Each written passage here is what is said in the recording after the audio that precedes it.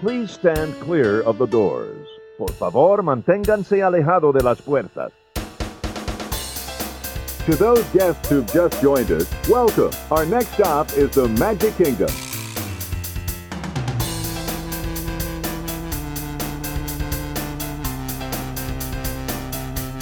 Ladies and gentlemen, we are approaching our station at the entrance to Main Street, USA, gateway to the 7 theme lands of the Magic Kingdom.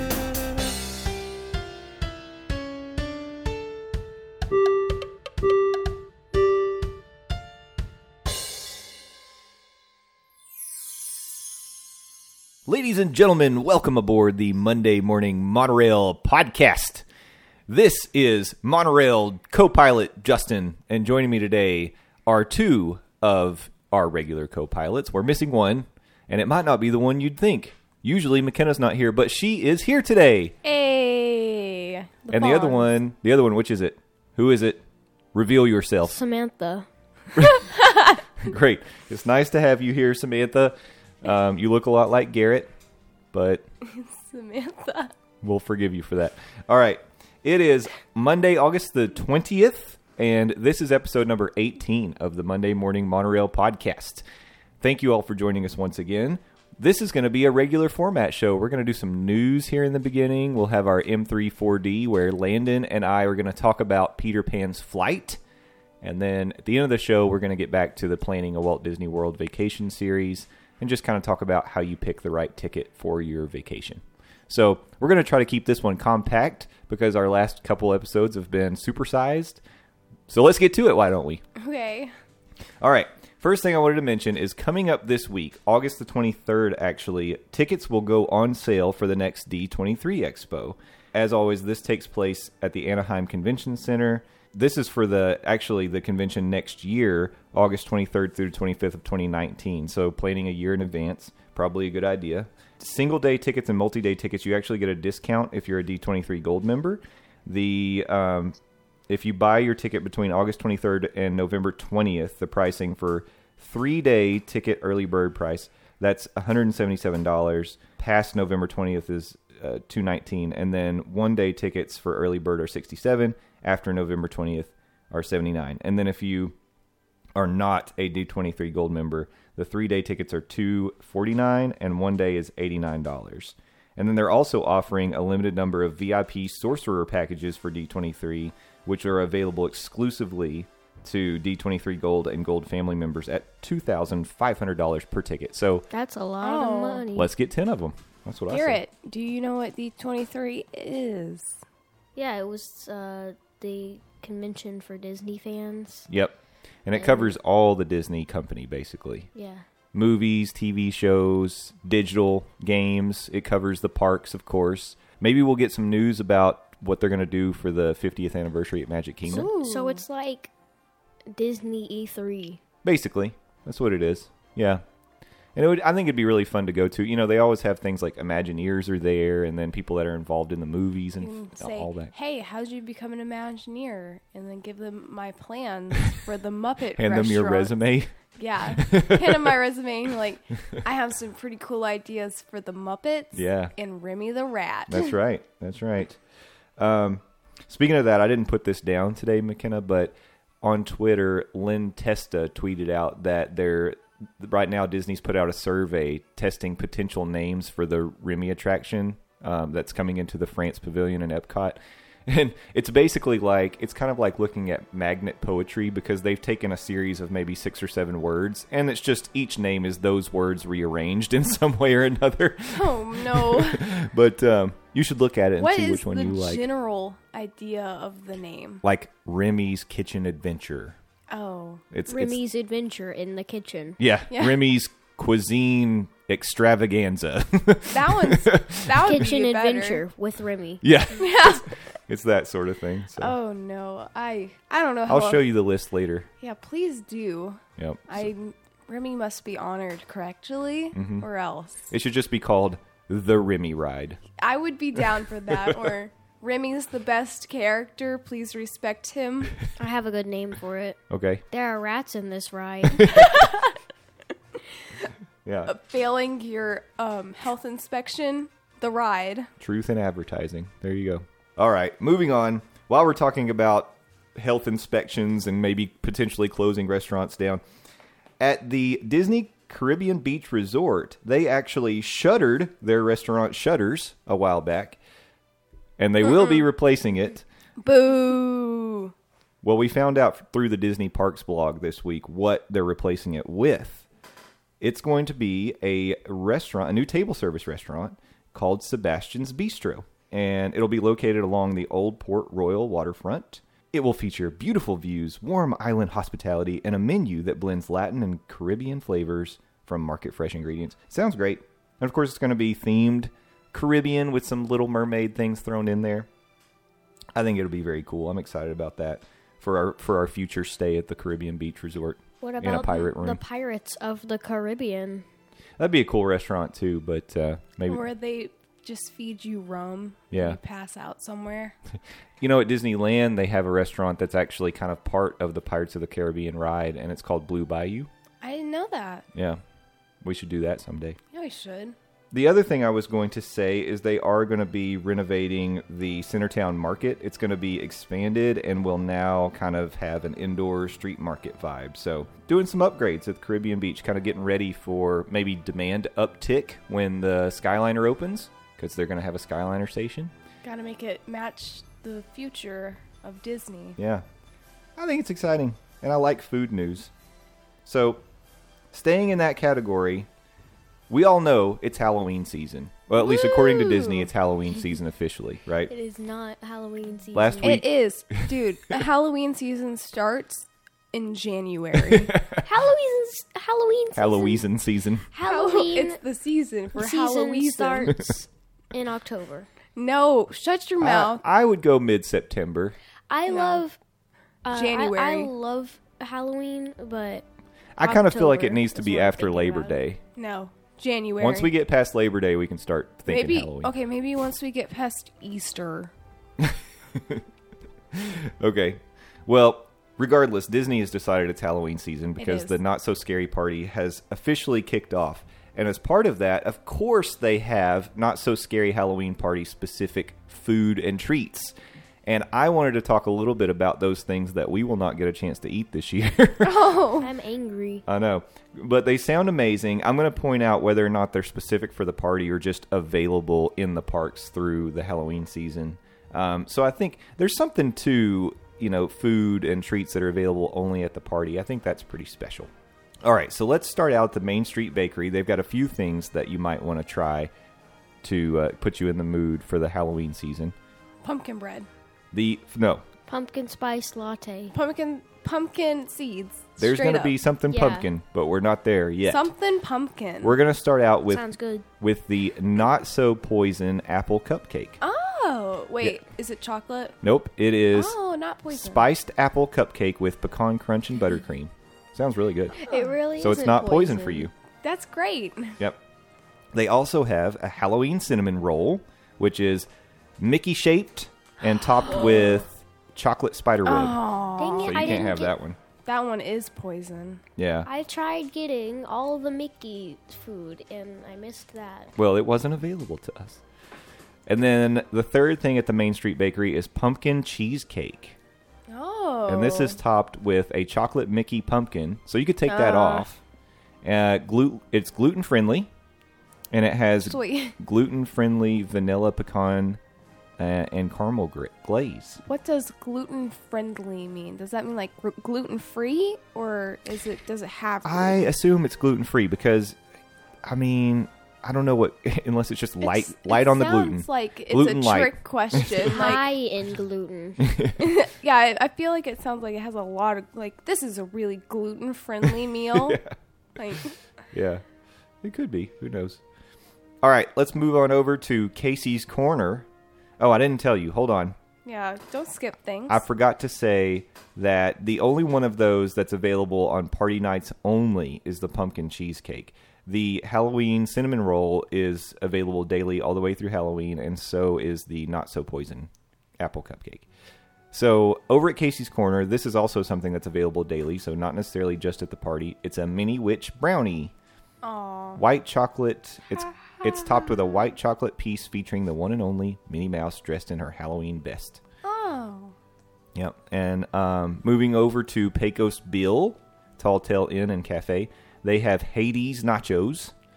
So this is black bean nacho chips topped with fiery buffalo chicken and your choice of the toppings from the topping bar. That sounds good. And that's a party-only food. That sounds like it would be good. Yeah, I'm down with that. And then they also have something that Garrett loves this kind of thing, so I know you'd be down with this one, Garrett. This is a party-only treat until October 1st, and then from then on you could get it during the day. Worms and Dirt. Oh, yeah. Worms and Dirt chocolate pudding comes topped with gluten-friendly cake crumbs, What does that mean? Gluten-friendly. gummy worms, and a chocolate gravestone. Nice. So Garrett loves like dirt dessert with the worms in it. That's one of your Dirt favorites. dessert. Yeah, I love chocolate and gummies. you do. Over at the Golden Oak Outpost, you could get, and this is party nights only, some refreshing apple cider, Ooh. and pair it with caramel stuffed pretzel or a few cinnamon donuts. Dang it, I thought you said parrot. No. Like the bird. Like, yeah, that's what I thought. A Pair bird. it. Pair it, not parrot.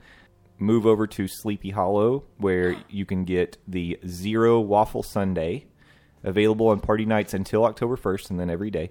And this is everyone's, I love how they phrase this, everyone's favorite ghostly good boy, Zero, Good boy. has some Yes. special pumpkin waffles for you here at Sleepy Hollow. And it comes topped with vanilla ice cream, sprinkles, and caramel drizzle. Ooh, that sounds really good. Yeah. I'm down with that one.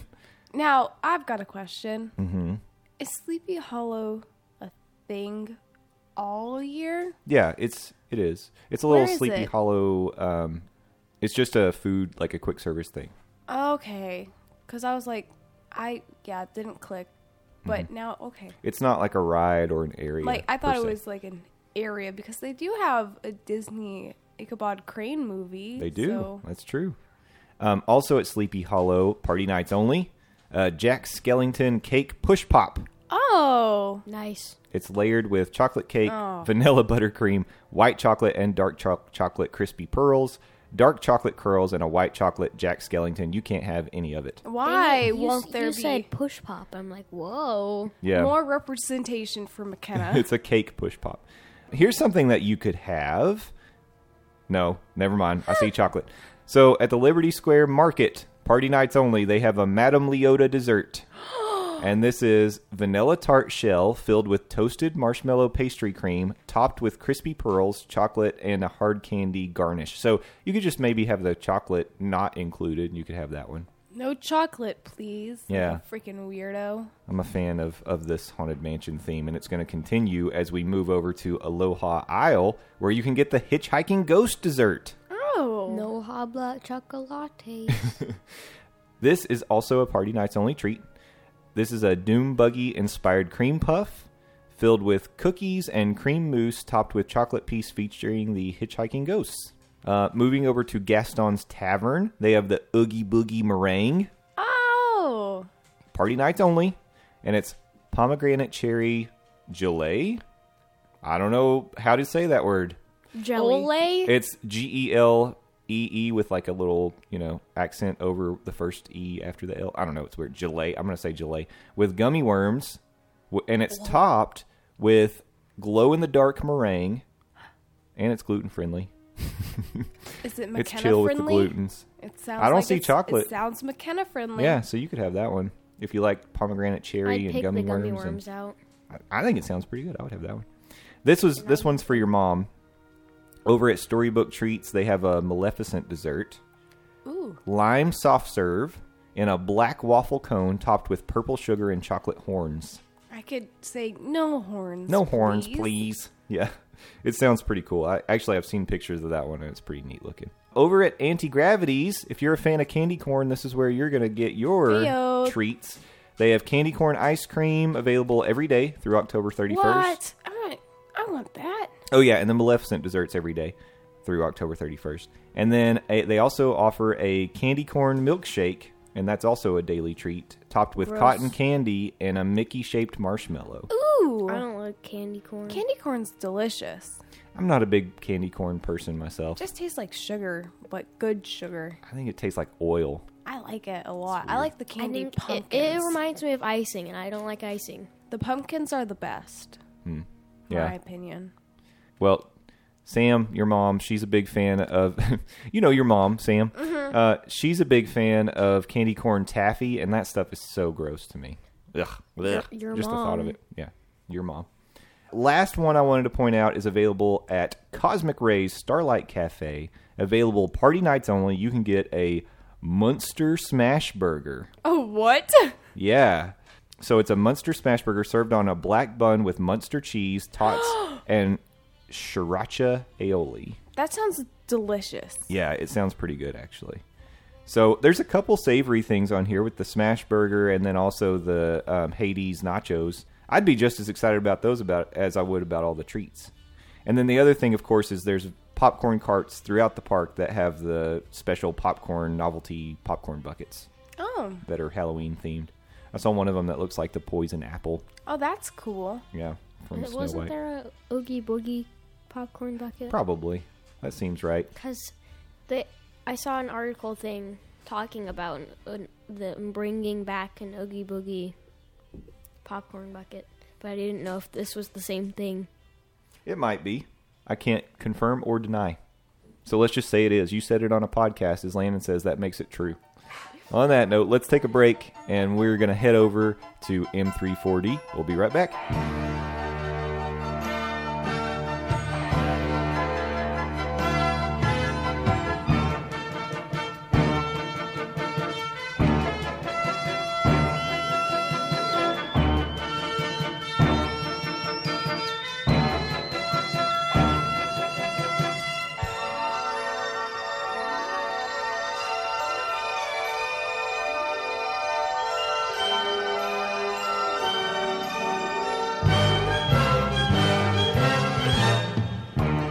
Ladies and gentlemen, welcome back to the Monday Morning Monorail. This is M34D, and joining me today is one of the Ds in the 4D, Landon the Dawes Doan. Welcome back to the Monorail, Landon. Hey, buddy. Doing okay? Doing good, doing good.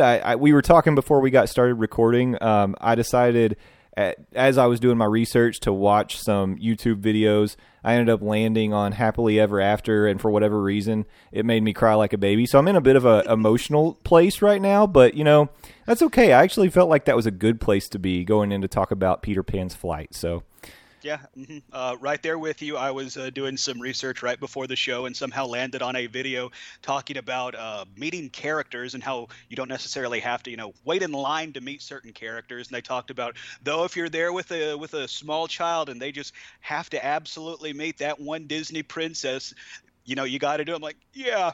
You do got to do it.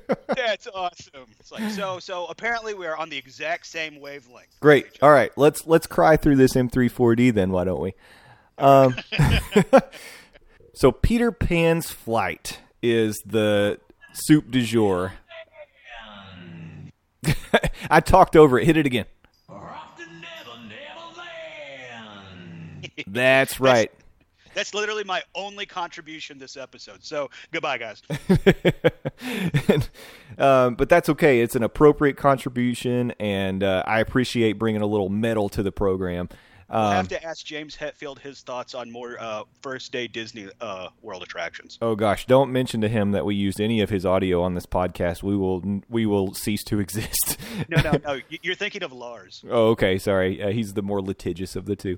This was just clearly isolated audio of James Hetfield. And a tribute. But yes, we are. We're off to Neverland. Peter Pan is going to take us there with a little help from Tink and her Tixie Dust or Pixie Dust. We'll go with Pixie Dust. Come on, everybody. Here we go.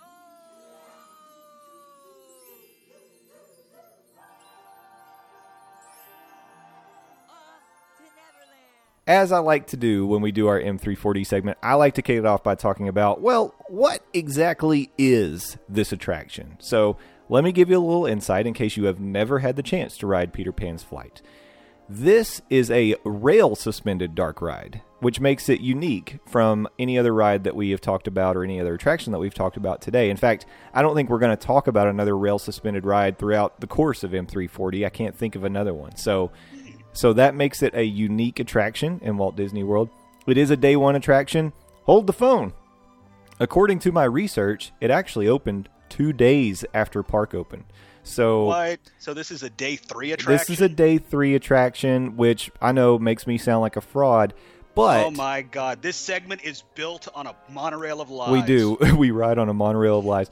But, you know, one of the things I heard about the opening of Magic Kingdom, and I know this is true at Disneyland, is, as you can imagine, with opening something with the scope and scale of these amusement parks, it's a bit of a scramble for day one, and maybe not everything is ready to go like they hoped it would be from the jump. So I assume, and I didn't do research to find out what delayed it, but I assume that there was something going on that caused it to be delayed by a couple of days.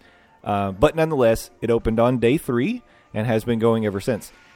As with some of the other attractions we've talked about, Peter Pan's flight actually did debut in Disneyland before it appeared in the Magic Kingdom. In the Magic Kingdom, when it did open, it had some differences. I'll let Landon tell you about those. And then it's further been expanded out to Disneyland Paris, Tokyo Disneyland, and Shanghai Disneyland. It's a favorite everywhere.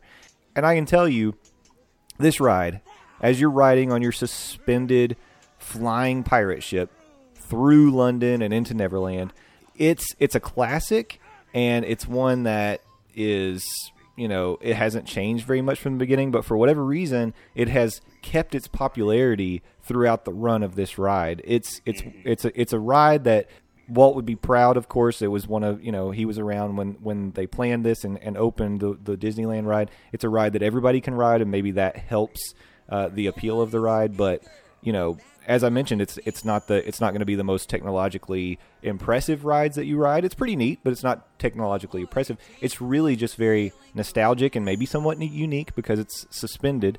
But still today, if you don't get a fast pass for this thing, you're probably going to have to wait.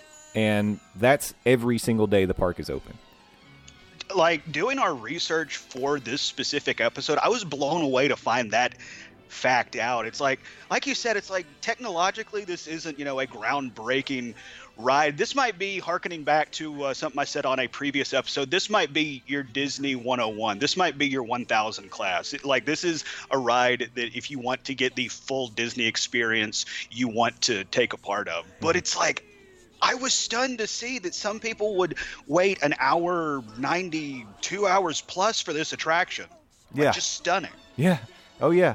And they will. I mean, I do feel like when I go to Disney World that I want to ride Peter Pan, but if I don't have a fast pass for it and that line is in excess of 20 minutes, I would say, I'm probably not going to wait. I mean... Yeah, I'd be hard-pressed to disagree. It's like, when I do go to Disney, you said it's a very unique ride. Like, just in the animatronics itself, it's almost like a blast from the past. And it is very visually engaging, so you do want to go and check this ride out. But at the same time, if... I've said it many times before, the most valuable commodity you have inside Walt Disney parks are time.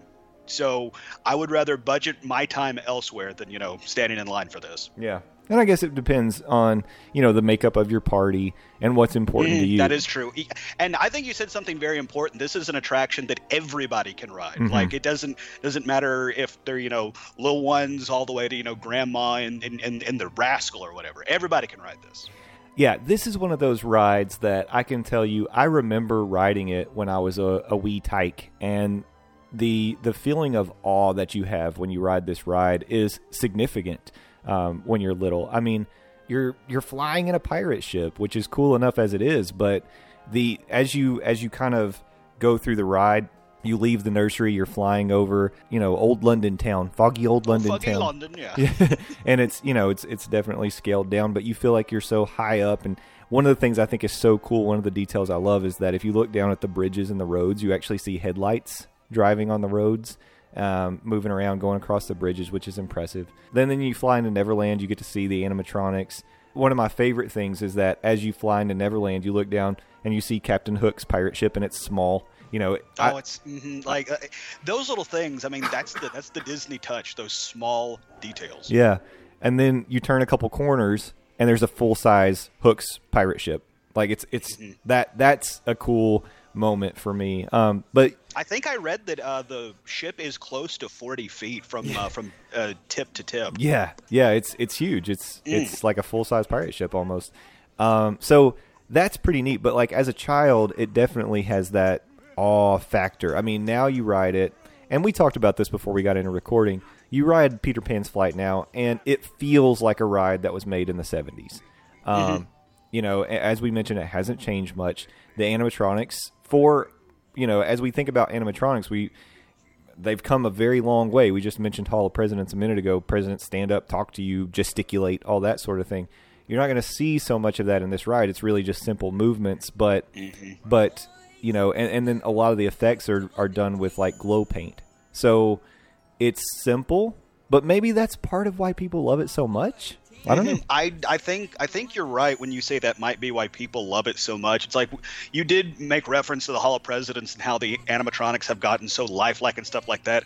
I'm not gonna lie, I'd still rather see the animatronic of Captain Hook standing in the mouth of the alligator towards the end of the ride than I would like seeing Grover Cleveland tell me his tax policy or something.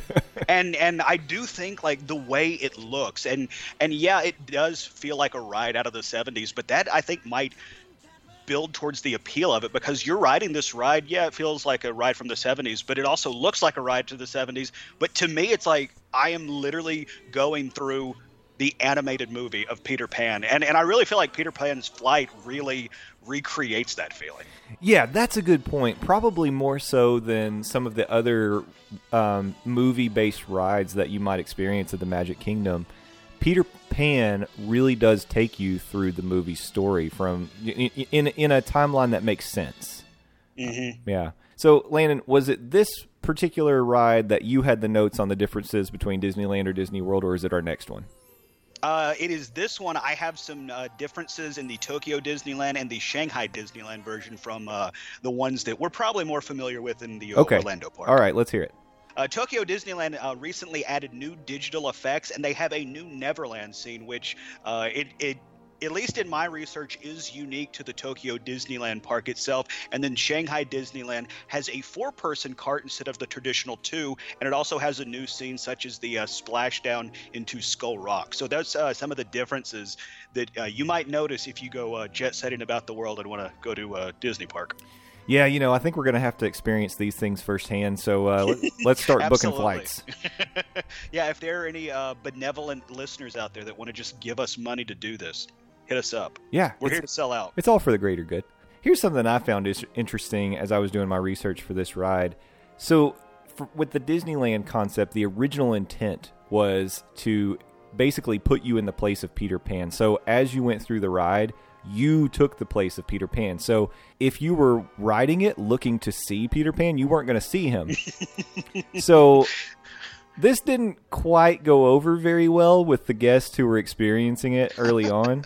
So I read that like that's so funny though. It's not a bad concept. Like, why not let the guest be Peter Pan, and then they'll see it all firsthand from the first person perspective. Like, that's a really cool selling point. It is. It's a really good idea, but the ride is called Peter Pan. The movie is Peter Pan. We love watching Peter Pan, and then you ride it, and he's nowhere to be found. So I'm sure that was a bit disappointing. So, of course, in today's version, Peter Pan is around. You get to see him a couple of times. But here's what makes me feel good. When I read this, I thought to myself, I always think of Walt Disney as being a guy who was a trendsetter, a leader in thought, so innovative, so imaginative. And I love the fact that he has these ideas that just kind of fell in their face, because it makes me feel like maybe there's hope for me, So, and another thing I wanted to say too is when they opened the ride at Magic Kingdom in Orlando, there were a couple things that they updated. In Disneyland, they didn't have the animatronics at all. So in Walt Disney World, the animatronics were like a new, highly technological thing, which was pretty nice. But of course, we're thinking, this is almost 16, 17 years after they had installed the one in Disneyland. So they had a little more time to develop. But yeah, that was one of the things that was different. The other is, as you're getting onto the flying pirate ships, you actually have like a omni-mover conveyor belt that you step onto that's moving at the same speed as the pirate ships, much like the People Mover or Spaceship Earth. the ride can keep moving while it loads. And in Disneyland, they don't have that. The boats actually stop. So, yeah. So that's another one of the differences that I found pretty fascinating. So it keeps it more efficient, I suppose. It does. I love Omni movers and the continuous load concept, because really, even in lines that are somewhat longer, as long as you feel like you're still moving, you can take it a little better. Mm-hmm. Yeah. As opposed to coming to a full stop, you're like, oh my God, why are we not moving? Exactly. That's one of the reasons why I'll wait. Well, this probably isn't a great example. I love Spaceship Earth. It's one of my favorite rides. But even when the line is significant, I'll still probably line up for it, because that ride really doesn't, even when the line, it's a mental game, right? It doesn't feel like you're waiting as long because you're moving, at least. So. Mm-hmm. Well, and another thing that can help not feel like you're, standing in line forever is a queue. And this ride, I think, definitely realizes that theory as well, because they have a highly detailed queue, kind of mimicking the Darling residence that leads you to that almost people mover or omni mover that gets you onto your ship. So in addition to, you're never at a constant stop, you have a pretty cool queue to mess with too. Yeah, and unfortunately, so I've been to Walt Disney World twice since they introduced the interactive queue, and I haven't done it because both times I've been Fast Pass riding. So have you experienced the updated queue or not? No, not in person. I've seen some videos on it on YouTube, and it looks really cool. But I have not experienced it in person. No. Yeah, this is another one of those things. I love that they're doing so much more of this in the parks. I wish we would go a little more virtual queue, lineless queue, that sort of thing. But until we do, I like the interactive queues that they have introduced in a lot of the rides. And this one looks like it'd be pretty neat. I think at one point you can even get sprinkled by a little bit of pixie dust from Tinkerbell. So that's pretty cool. Once again, it's those little touches that Disney does. Yeah. So a couple of fun facts I wanted to bring to you. Number one, the highest that you ever get in this ride. Did you read this? Because if not... No, I did not read this. This is a brand new fun fact for me as well, the lovely listener. Great. So how high do you think you get in those flying pirate ships? I would say you're like 15-ish feet off the ground. Ooh, you almost nailed it. And Price is Right rules, you're still in the game. It's actually just 17 feet. So really? Yeah, 17 feet's the highest you ever get off the ground in Peter Pan's flight. But the tiny models you're flying over definitely makes it feel like you're a lot higher. Yeah, I was definitely going to say it's like the scale makes it feel like it's much higher than that. Yeah. The other thing was that you have already mentioned this, actually. It was the blocks in the nursery room. But there's another thing that you might notice in the nursery room. There's some classic toys that are sitting at a little tea party. and if you happen to look over to the right as your ship is taking off, you will see Raggedy Ann and Andy. That's pretty neat. And then the other one, as you're flying through Neverland, there's a volcano in there. And it kind of looks like the lava is actually bubbling in that volcano. Well, the way they create that effect, close your ears if you don't want the magic ruined, is they use tiny styrofoam balls and blow air on them. And that's how it makes the bubbling lava. Huh. So, yeah, pretty cool.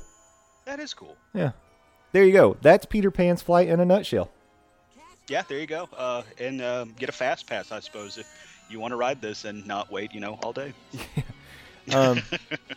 If you've never ridden it, like Landon said, I think it's another one of your 100 level classes. You've got to experience this to get your diploma, your Disney Parks diploma. And I think it's definitely one that set a precedent and kind of raised the bar for rides that would come after it. Any parting shots on Peter Pan? No, not really, but one more time. I have one more thing to say about this. So I noticed this time while we went to Magic Kingdom, and actually all over the Walt Disney World Resort, a lot of dudes are wearing this shirt. There's two versions of it. One of them, it's usually green. It's got the silhouette of Peter Pan flying, and it says, "I'm so fly." Okay, there's that one. Oh, God. And then there's another one that says, "I'm so fly, I never land." Before I saw people wearing it, I saw it because we went to Disney Springs before we ever went to the parks. So, and I was like, you were walking around and you're all like, what am I doing here? Definitely. And I was like, so I saw that shirt and I was like, you know what? That's a pretty cool shirt. I like that. maybe I'll purchase one of those. I hadn't made my T-shirt selection yet on this trip, so I thought that was a good candidate. By the time we were done with this trip, I decided I would never buy that shirt because every single dude I saw was wearing that shirt. Every dude. I get home. I had to do some run around, do some chores today. I go to Target, and they actually sell that shirt at Target. That's kind of disappointing. Yeah. I mean, I know Target recently, introduced a bunch of more Disney gear. So you can get a lot of really cool Disney stuff at Target now, and that's cool. But it's also cool to buy stuff at Disney World that you can't buy at home. Mm-hmm. Yep. So I think I made a good choice not getting that shirt for a couple of reasons now. So yeah, it sounds like it, and with it being available at Target, that might be why every dude was wearing it. Mm-hmm.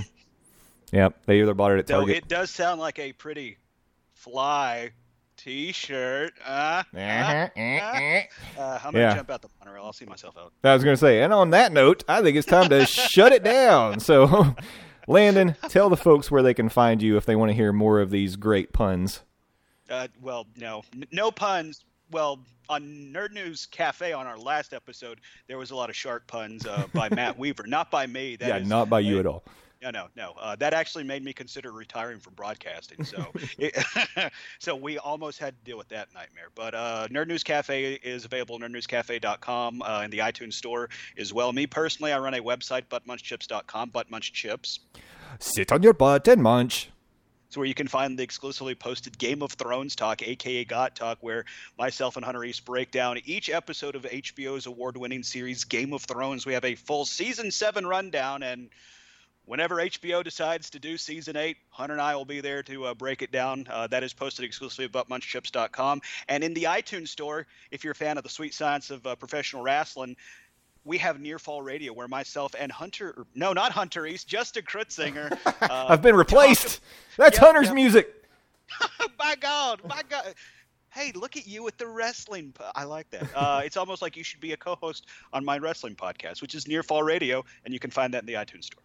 Yeah, I'm going to give a shout out to Frank Cardillo, the Improviser's Guide podcast, because he does a kind of a rotating topics throughout the week format, and on Wednesdays he does Everything is Wrestling Wednesdays. If he listens, and I know sometimes his sister does. I don't know necessarily if he does. Jen might be listening, so Jen, pass the word on. Near Fall Radio, Frank might be into that. Landon, you should check out Everything is Wrestling Wednesday. Well, I will. I had no idea that on Wednesday it was Everything Wrestling. I need to just reevaluate my life at this point. Well, now you know.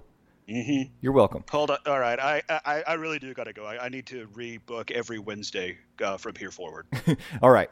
Well, while you do that, we will take a break, and we'll be right back for segment 3 of the Monday Morning Monorail. Landon, thank you so much.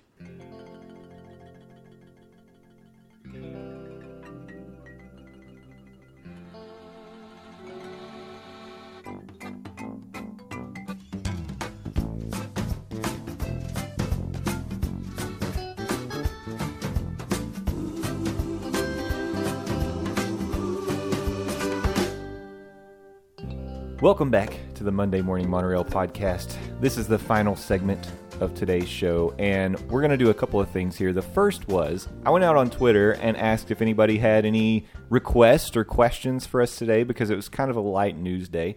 And we did get a response from our friend Nick at TTA_team_lead on Twitter. And first of all, he wanted me to tell you all, he wasn't really mad at us. I was trying to create like some sort of a rivalry, like some sort of an angle that we could play as if this was like a WWE storyline. But he wanted me to clarify, he wasn't really mad at us that we didn't shout out to him when we were at the Wilderness Lodge. He just wanted to get together and be able to say hi.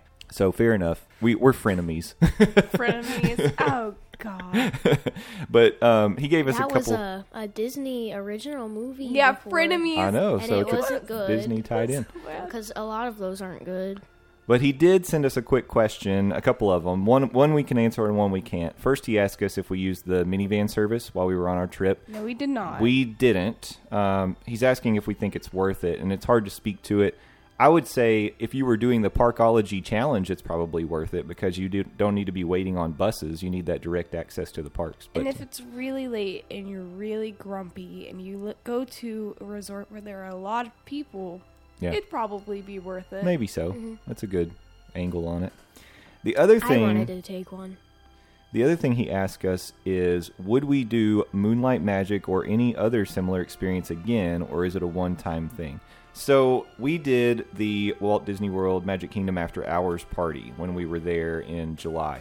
And I'd be interested to know what your opinion is on this, because I certainly have one. McKenna, do you think you'd do the After Hours party again? I think it was fun, and I would do it, but there were some problems that I had with other people being there really late, even though we paid to be there, and it made the lines longer. And I wish we had more time in the park too, but all in all, I thought it was a good way to just get some rides done. Mm-hmm. Yeah, I wanted to say, just adding on to what you're saying, we actually ended up including, like, if you think about, we stopped for about 30, 40 minutes and watched Happily Ever After. We had 6 hours in the park, and we still managed to ride 14 rides. That's getting a lot done in 6 hours. Less than 6 hours if you take away the 40 minutes. All right, Garrett? I wouldn't not do it again. I would do it again.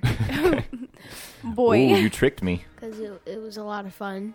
It's pretty neat. I mean, there's a lot of positives. One thing I would say is I like being in the Magic Kingdom at night. Yeah, less people is better because people are normally the problem with Disney. I like it being lit up. I love Tomorrowland at night. That's one of my favorite places to be. And once people cleared out, it got better as the night went on. So around, 11, 12, for a couple hours, the park was basically ours. It felt like we had the run of the park. For me, if we were doing another short trip like this one that we just did, I wouldn't do it because I do feel like there's a lot more. I want to spend more time in the Magic Kingdom park than just 6 hours. Yeah, and meet some characters. But there are so many people. Well, I felt pressured to move quick and get a lot done in that 6 hours we were in there. And that was contrary to what we were trying to do this time, which was kind of be more relaxed and take our time. Yeah. I felt like it was pretty relaxing for me. Yeah, your feet weren't in pain, though, like maybe somebody else's. So that, to me, was one of the things that I thought about. And I know I said it on the show before. It's a fun experience. It's really cool. There's a lot of good to it. But 6 hours is not a lot of time in the Magic Kingdom. So unless you go there frequently or you're staying, more than 3 or 4 days and you already have a Magic Kingdom day planned, I just don't think you should do it personally. The other thing I would say is I wish they would let you in at like 5. Getting in at 7 and only having the 6 hours is pretty limited. And when you think about something like the Not So Scary Party or Very Merry Christmas Party, you can actually get in the parks at like 4, which gives you a lot more time. And actually, those events are cheaper than the After Hours Party that we did. Those are more interactive than the After Hours Party. I don't know that they have all the, maybe some of the rides they have open, it might change. Probably. I definitely am open to the idea of doing a Very Merry Christmas Party. We've never done it. We've never done a Not So Scary Party, and I would do it. So those two things, I'm open to those. And I think, too, they have a lot more character because they're like themed events with different activities going on, different character interactions. There's a lot more to it. Just specifically, the After Hours Party, I don't know that I'd do it again. Really? I think it was just a one-time thing for me. Gasp. I know. Maybe other people disagree and think I'm crazy, but... Okay, so that kind of ties into what I want to wrap up with today because we're talking about special hard ticket events. And this is going to be a continuation of our Planning a Walt Disney World Vacation series. This is part number 5, and this is how to pick the right ticket. There are, I'm going to say, 4 big questions to consider when you're trying to pick the right ticket for you. How long are you staying? How many days do you want to spend in the parks? Which parks do you want to see? And then what's your budget? So Disney offers you the flexibility to buy anything from a single-day, single-park ticket to a 10-day, multi-park ticket, and all the way to an annual pass. The general rule of thumb is that the per-day cost of your ticket is going to decrease as the days included on your ticket increase. It makes a lot of sense if you're going to be, let's say you have a 6-7 night trip planned, to buy like a 6 or 7 day pass. Because if you do that, your per-day cost is a lot lower. Like, so for example, an adult single-day ticket to the Magic Kingdom starts at $109 during value season, while a 4-day adult single park ticket costs $380 or $95 a day. So compare that to a 10-day single park adult ticket, which is $445 or $44.50 a day. So significant savings, right? That's $60 less per day. Yeah. If you can get a 10-day ticket. The other thing to consider is single-day tickets are subject to the variable pricing that Disney has introduced. So we mentioned a second ago that a single day admission to Magic Kingdom during value season is $109. During peak season, that same ticket is $129. Oh, okay. Yeah. But Magic Kingdom is the most expensive. The other parks are cheaper. They're grouped into a bucket. So if you're picking a single day ticket, it will actually ask you what day you're going and what park you're going to. The single day park hopper option, so just thinking about adding park hopper, we've been talking single park so far. If you want to add park hopper onto it, it's about $55 for a single day to add park hopper option. Multi-day tickets and any options purchased have to be used within 14 days of the first use. So that's something to consider too. It used to be years ago that you could go buy a Walt Disney World ticket for like, let's say 10 days. You could go use a day now and then save that ticket and use it again in 10 years. Oh. Yeah, if you wanted to. Can't do that anymore. And they actually used to offer you the ability to pay for no expiration. I don't even think they offer that anymore. Now, if you buy a multi-day ticket, from the first day you use it, you've got 14 days to use it. That doesn't apply to Florida residents. If they buy a 3-day or 4-day ticket, it expires 180 days after the first use. So they get a little more time, which makes sense. And then the other thing to think about is if you buy your ticket today, it has to be used by on or before December 31st, 2019. So it's only good until then. Why is that? Because Disney's going to be increasing prices and they don't want you to be banking tickets and use them at some point in the future. So let's just talk quickly about annual passes. The Disney Platinum Plus Pass gives you gives you admission for a year from the day you buy it to all 4 theme parks, 2 Disney water parks, ESPN Wide World of Sports, and the Disney Oak Trail Golf Course with no blockout dates. And it actually allows you the ability to park hop. It includes Disney PhotoPass downloads, up to 20% off select dining, 20% off select merchandise, and it gives you standard theme park parking. So for 3+, ages 3+, that Platinum Plus Pass is $949. A minute ago I mentioned a 10-day pass is $450. Mm-hmm. So this is like 2 of those. I think it used to be that like if you were going to be visiting Disney and spending like 10 plus days in the park, it made more sense to get the annual pass because there was kind of a break-even point. But now it looks like it's really more like 20 days plus. So who's spending 20 days at Disney? Well, people are doing it. Our good friend Kevin has an annual pass. You're right. And he goes, the advantage is you can go anytime you want to throughout the year, go spend a few days, come home, But you do have to think about, am I going to be able to spend 20 plus days in the parks to make it worth it? And then the other thing is take advantage of those discounts if you get them. You can also get the Disney Platinum Pass, not the Pus Pass. No. Halloween Spectacular. The Disney Platinum Pass without the plus, which gives you admission to all 4 parks without the water parks, and you still get the advantages of the discounts. So that one makes more sense. It's $100 less. It's $849. Yeah. So I think that one makes more sense. Well, I'm not a water park person, so it would work for me if I was going to spend a lot of time in Disney. Yep. So it's a tiny bit more affordable. You can actually also get just a water park annual pass for $130. Oh. So that's pretty cheap. I mean, if you lived at Disney and you figured you were going to be going to the water parks all the time, that's pretty affordable. So I guess the upshot of all of this is you really need to think about when you go on your trip, what makes the most sense for you based on your needs. I think you definitely want to go multi-day with the tickets that you buy because you're going to save money. Now, the thing where I think you get into the debate is the park hopper option. My personal opinion, I don't know if this is a popular opinion. It may be unpopular. But I think if you're going for a shorter trip, like let's say 5 park days or less, no park hopper. I think you go single park and save that money. Because I really think you waste a lot of valuable time that you could be in the parks transitioning from one park to another and hopping around. You might feel like to get that value, you need to do more and put more pressure on yourself to move around. I think if you go 5+ days in the parks, that's when you probably look at the park hopper. Yeah, I could see that. Personally, that's my opinion. What do you think? I don't really understand what the park hopper is. Okay, so what it means is, so if I go and buy a single day ticket today, single day, single park, I can go to Magic Kingdom for the day, and that's where I'll be. If you get the park hopper option, what it means is I could go to Magic Kingdom in the morning and then leave and go to Epcot that evening, or Animal Kingdom, or MGM, Hollywood Studios, or all of them, right, in the same day. I I don't think I'd do that because I like spending a full day at a park. Yeah. I guess the other thing you have to think about, too, is if you're planning on, dining in specific places, and maybe you really want to dine at say, let's say Beer Garden in Epcot. Yeah. But you don't necessarily want to do a lot in Epcot. Well, you can't get in that park unless you have a ticket. You're not going to be able to get to the restaurant just because you have a reservation there. So, that date, maybe you need the park hopper so you can go from starting your day at Hollywood Studios, end the day over at Epcot, and enjoy a dinner at Beer Garden or something like that. Yeah. It's just very situational. It's a situational kind of thing. Yeah. But I do think it makes a lot more sense to go single park if you're doing a shorter trip.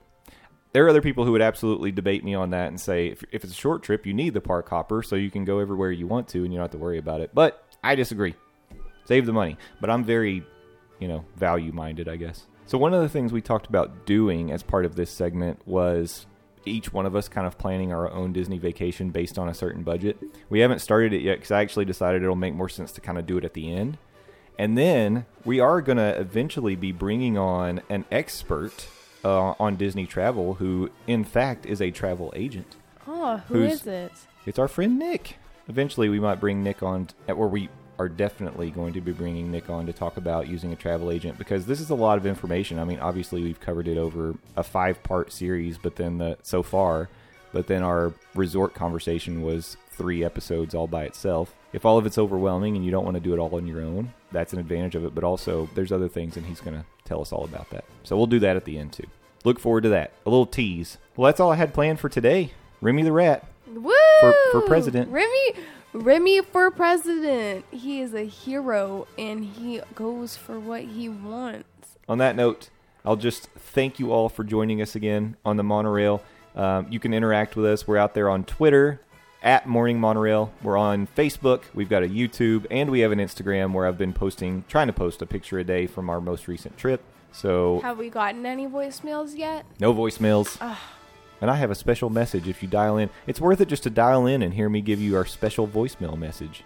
Thank you, McKenna and Garrett, for helping fill the void that Mommy left behind today. And again, thank you all for listening. We'll see you next time. Ladies and gentlemen, thank you for riding with us today. We hope you enjoyed the journey, and we look forward to seeing you again next week. Until then, we want to hear from you. Send us questions, comments, and suggestions on Twitter @MorningMonorail. Our email address is mondaymorningmonorail@gmail.com. You can also call our voicemail at 407-917-2144. As we approach the station, gather your belongings and please watch your step as you exit. See y'all.